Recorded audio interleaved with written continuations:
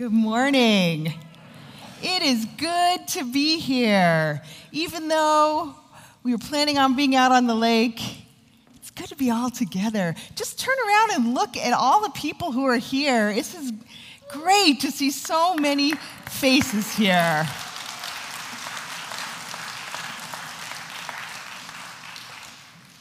These are your brothers and sisters in Christ. We are so blessed, aren't we?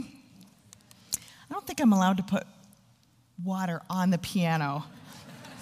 I might get in big trouble for that.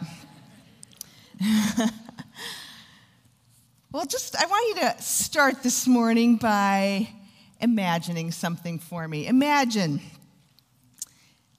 you were outside all day yesterday. You were cold. You were wet. Imagine you were walking, maybe, hiking or working outside or something all day long, and you were hungry. And as your day came to a close and you're cold and you're wet and you're hungry, you smell something cooking on the stove as you get near your house. Maybe something bubbling on the stove. Maybe it's soup, a nice warm bowl of soup, or maybe it's beef stew or chili. You imagine what you would really wish it would be. You got it? Can you smell it? Can you just close your eyes and,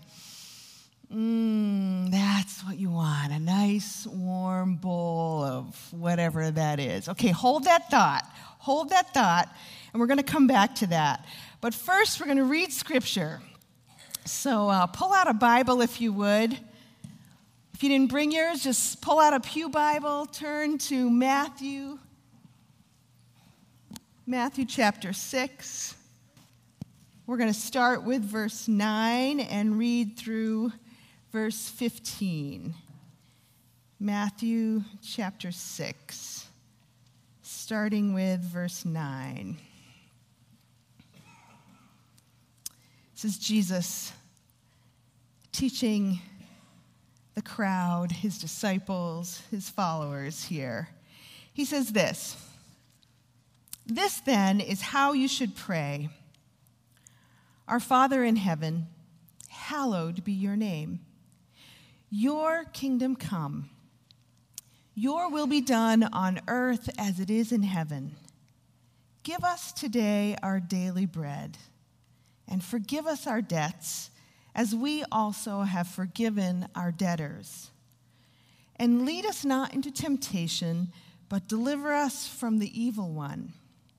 For if you forgive other people when they sin against you, your heavenly Father will also forgive you. But if you do not forgive others their sins, your Father will not forgive your sins. Friends, this is God's word for us today. God, thank you. Thank you for your faithfulness.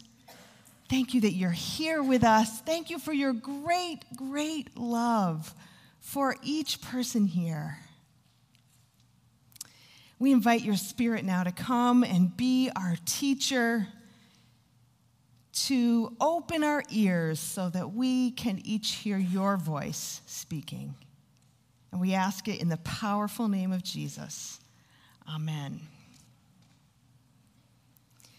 So Jesus here in Matthew chapter 6 is describing life in the kingdom of God.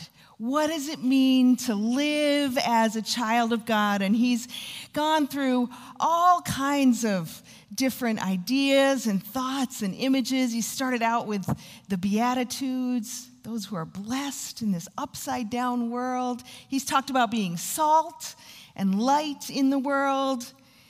He talked about doing our good works in secret. You heard some about that last week.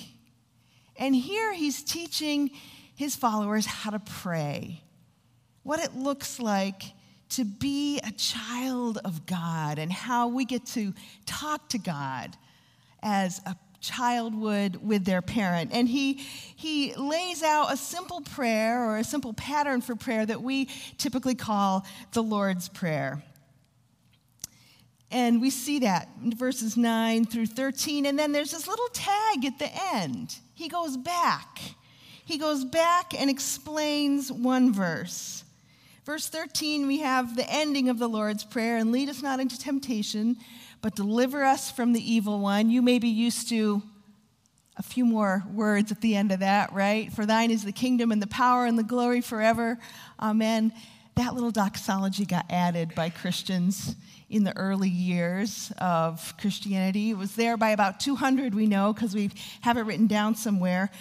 But that was a little add-on to what Jesus taught us here. He just ends it with, deliver us from the evil one. And then he goes back.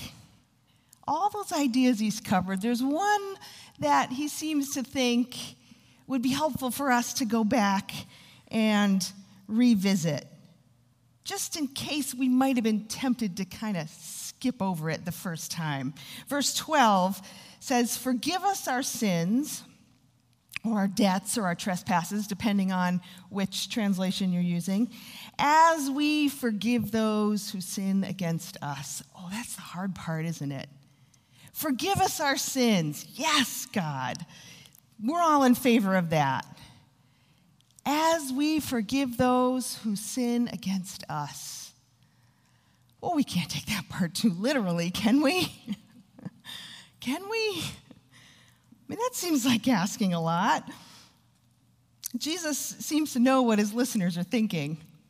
He knows that we're a lot like those first listeners.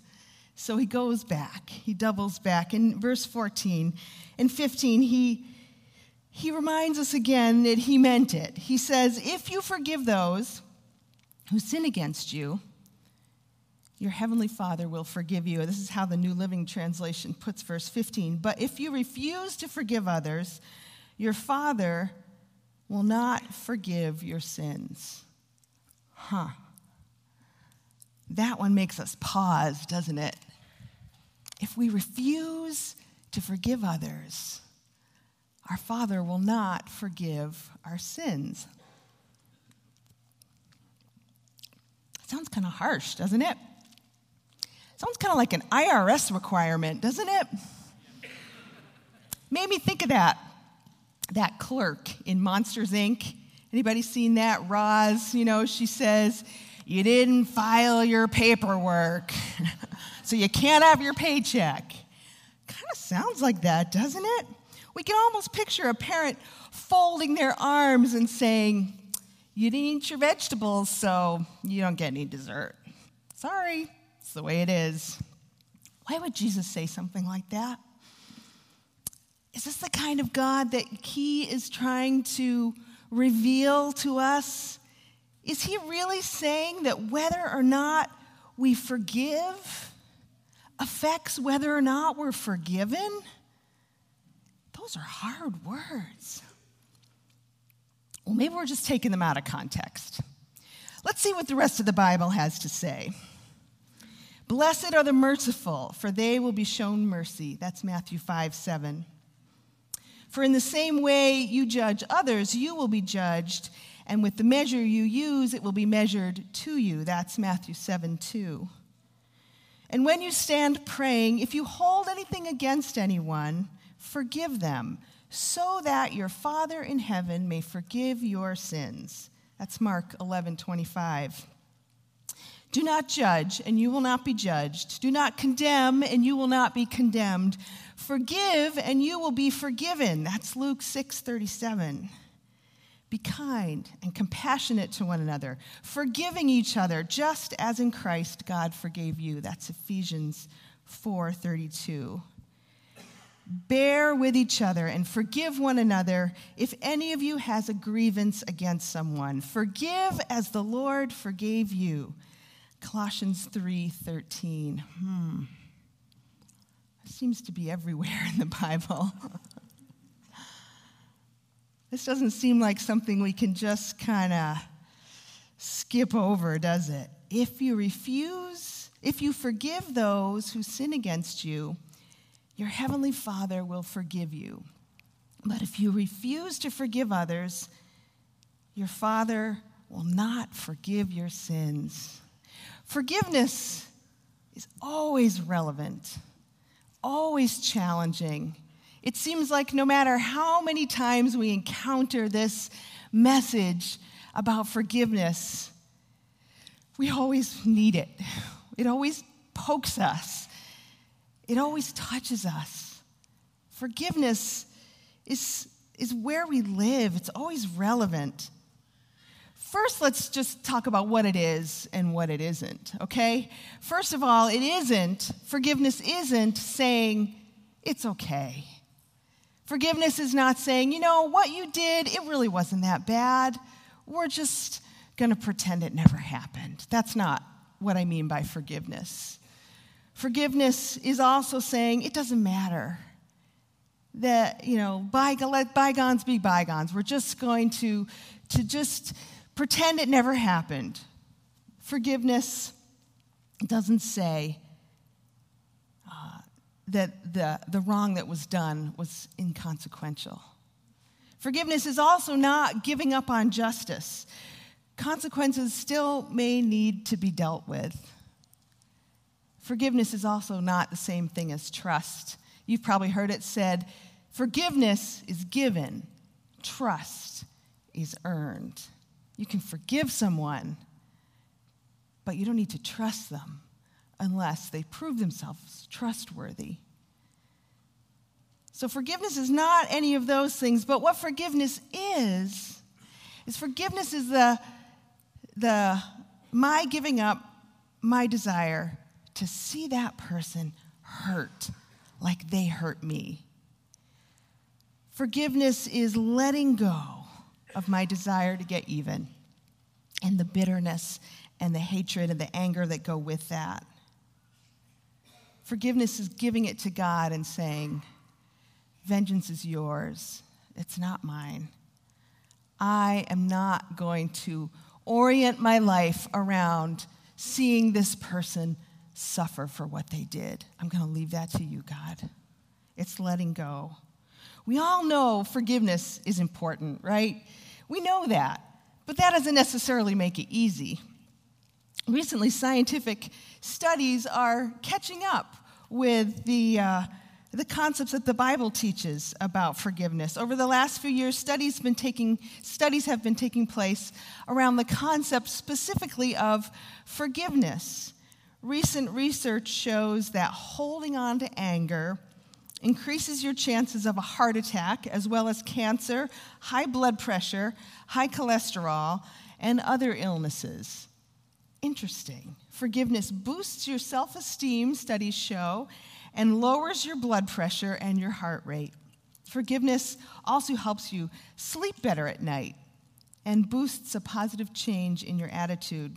Studies have found that those who forgive no longer had feelings of anxiety and depression and felt better about themselves. Forgiveness has remarkable healing power in the lives of those who utilize it, says psychiatrist Richard Fitzgibbons. Robert Enright, who's a professor of educational psychology at the University of Wisconsin, says, "My biggest surprise is how powerful forgiveness actually is for emotional healing. I figured it would make a difference. But usually in the social sciences, our results are quite modest and mixed. For the most part, our findings have been very strong and have withstood the test of time." Forgiveness is important. We know it. We know it. But it doesn't always make it easy. But we know, don't we, that when we forgive, it sets us free. There's a story about a farm boy who was angry at a neighboring farmer who had hurt his feelings.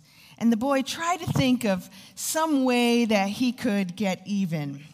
The plan he arrived at was this. Early one morning, he rode his bicycle all the way into town to purchase a bag of seed, a special kind of seed. It was called Johnson grass seed. And this kind of grass is the worst, most invasive kind of grass. and it's almost impossible to pull out. I think I had some of that in one of my flower beds in the last house I lived in. It had roots like this long. So Johnson seed, anyway. So one morning, very early, he rode into town, bought this bag of Johnson grass seed, and secretly planted it in his neighbor farmer's richest bottomland. And so the Johnson grass came up, and the neighboring farmer fought that grass until he died. But in the meantime, the boy grew up too, and he fell in love with the daughter of that farmer. They got married. When the farmer died, he gave the farm to his daughter. And so that young man spent the rest of his life battling Johnson grass, the seeds that he had planted. That's what happens when we don't forgive. It's like planting weeds in our hearts, in our lives. It does more damage than we could ever anticipate. And when we do forgive, it sets us free. Jesus is saying here something really important here in Matthew 6. He's saying that how we relate to others and how we relate to God are all of one piece. That how we relate to others can never be separated from how we relate to God. There's no Lone Ranger Christians. There's no such thing as just me and God. We got it all good, just me and God. It's a private matter. You hear people say this sometimes. My faith is a private matter. It doesn't concern anybody else. Jesus is saying here, no. How we relate to others and how we relate to God is all mixed together. It's all one piece. And lest we are tempted, as we read this, to make God small and mean, lest we are tempted to make God a vegetables before dessert kind of person, or a petty rule keeper, when he's just the opposite. Jesus puts this all in the context of love and relationships. Listen to how the Message version puts verses 14 and 15. It says this: in prayer, there's a connection between what God does and what you do. You can't get forgiveness from God, for instance, without also forgiving others. If you refuse to do your part, you cut yourself off from God's part. Go back to that soup, that stew, whatever that bowl of yumminess was that you were imagining. Imagine someone coming towards you with a bowl of that, and you get to have it, but in order to take it, you need to put out your hand, right? You need to put out your hand to hold that bowl of nourishing, warm food. If you refuse to open your hand, you can put it out. But imagine trying to take hold of a bowl of soup on your fist. It's not going to work out very well, is it? You're not going to end up with a very satisfying meal. Jesus is saying here, God's trying to offer us a big, warm bowl of forgiveness, but in order to receive it, we have to have an open hand. Forgiveness is an open hand. If we're opening our hand to give forgiveness, we can also receive it. But if we close our hand and refuse to give forgiveness, we're going to have an awfully hard time, an impossible time, receiving forgiveness as well. Forgiveness is an open hand. Asking God to forgive us without forgiving others is like asking our hand to be open without being open. You can't do it.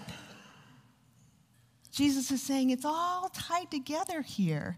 It's all one piece, and it's all set in the context of a loving relationship with God. Notice here, Jesus doesn't say, God will forgive you or God will not forgive you. He says, your heavenly Father will forgive you. Your Father will forgive you. He's putting this again in the context of relationship, of a parent to a child, a deeply loving and committed relationship. He's putting this whole chapter, this prayer and how we live as kingdom people in that context. This whole chapter so far has been a discussion about our human tendency to try to make a formula or a show out of what really should be a relationship with a parent who loves us so much, loves us enough to die for us. So when we try to boil this forgiveness thing down to a transaction, like vegetables and dessert, we're way off track. Forgiveness is an open hand. To have it open and to receive requires having it open to give. There's a lot to forgive, isn't there? In our world, in our lives. There's a lot to forgive. The news this week has brought us images that just break our hearts. The funerals have begun for those 9 people killed at a Methodist church in Charleston, South Carolina, during Bible study, of all things. There's a manhunt that's still going on north of us in the North Country in New York for one of 2 escaped murderers, the other shot dead. The fear surrounding that for all those neighbors. This week we heard about the possibly coordinated terror attacks on 3 different continents. So much going on there. And then there's the Supreme Court ruling on same-sex marriage and the outpouring of emotion on both sides of this issue. Let me take this opportunity to just echo what Mike said earlier. This is our opportunity as God's people to really season our conversation with salt. There is anguish on both sides of this issue. Actually, I should say all sides of this issue, because this is not a two-sided issue. It's complicated.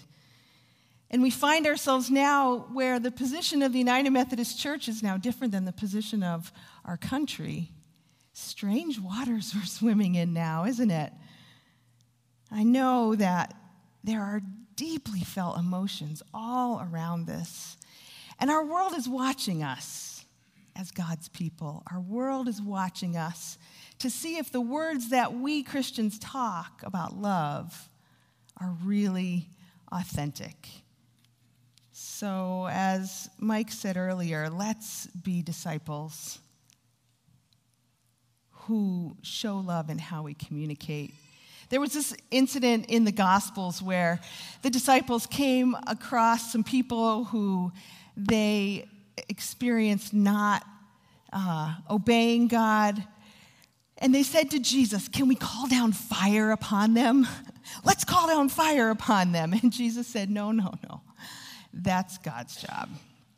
There's been a lot of calling down fire on both sides, hasn't there? On all sides of this issue. I think 1 Peter gives us a great model of how to live as strangers in a strange land. Go home and read 1 Peter this afternoon. It is so relevant for the times in which we live. It talks about always being ready to speak about the hope that we have within us, but doing so with respect and gentleness so that we don't cause the name of Jesus to be injured. And let's really pour ourselves into loving and serving our neighbors. That's what will make our love authentic. If we pour ourselves out in service to our neighbors. Well, life is full of challenges. We need to forgive, and we need to be forgiven. None of us can escape that reality. Thomas Lane Bute says, "Forgiveness is a superhuman act. It requires a source of strength that we do not have on our own. We know that some offenses are easily forgiven. Others we can put into perspective.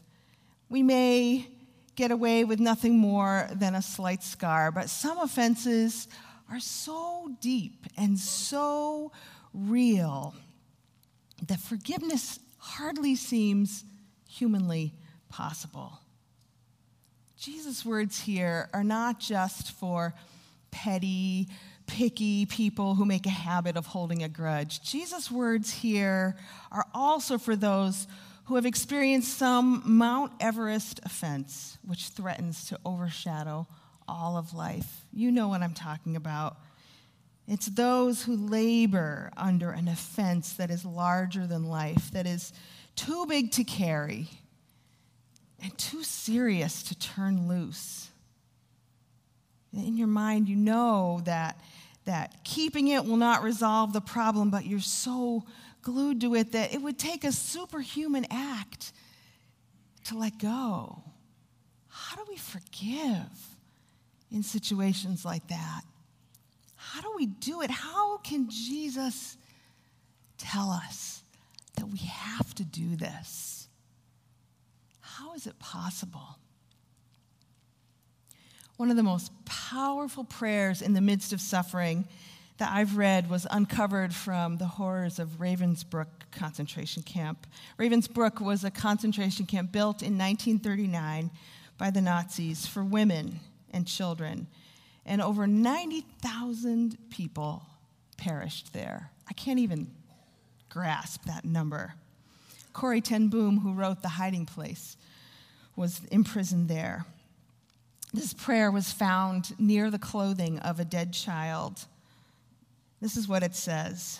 It was written by one of the inmates in Ravensbrück. "O Lord, remember not only the men and women of goodwill, but also those of ill will. But do not remember all of the suffering they have inflicted upon us. Instead, remember the fruits we have borne because of this suffering, our fellowship, our loyalty to one another, our humility, our courage, our generosity, the greatness of heart that has grown from this trouble. When our persecutors come to be judged by you, let all of these fruits we have borne be their forgiveness."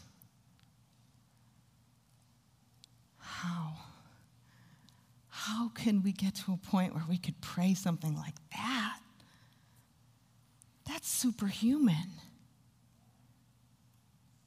When Jesus tells us to love our enemies, friends, this is the key. He's not just piling a giant to-do list that none of us can accomplish on our shoulders. When he tells us to forgive monumental things like this prayer forgives, he's giving us the power to do it. He's saying, in the Christian life in the kingdom of God makes it possible to do things that we could never do on our own power. It makes it possible to forgive things we could never forgive on our own. Jesus isn't saying here, forgive your enemies and good luck with that. He's saying, look what the Holy Spirit at work in the life of a child of God can do.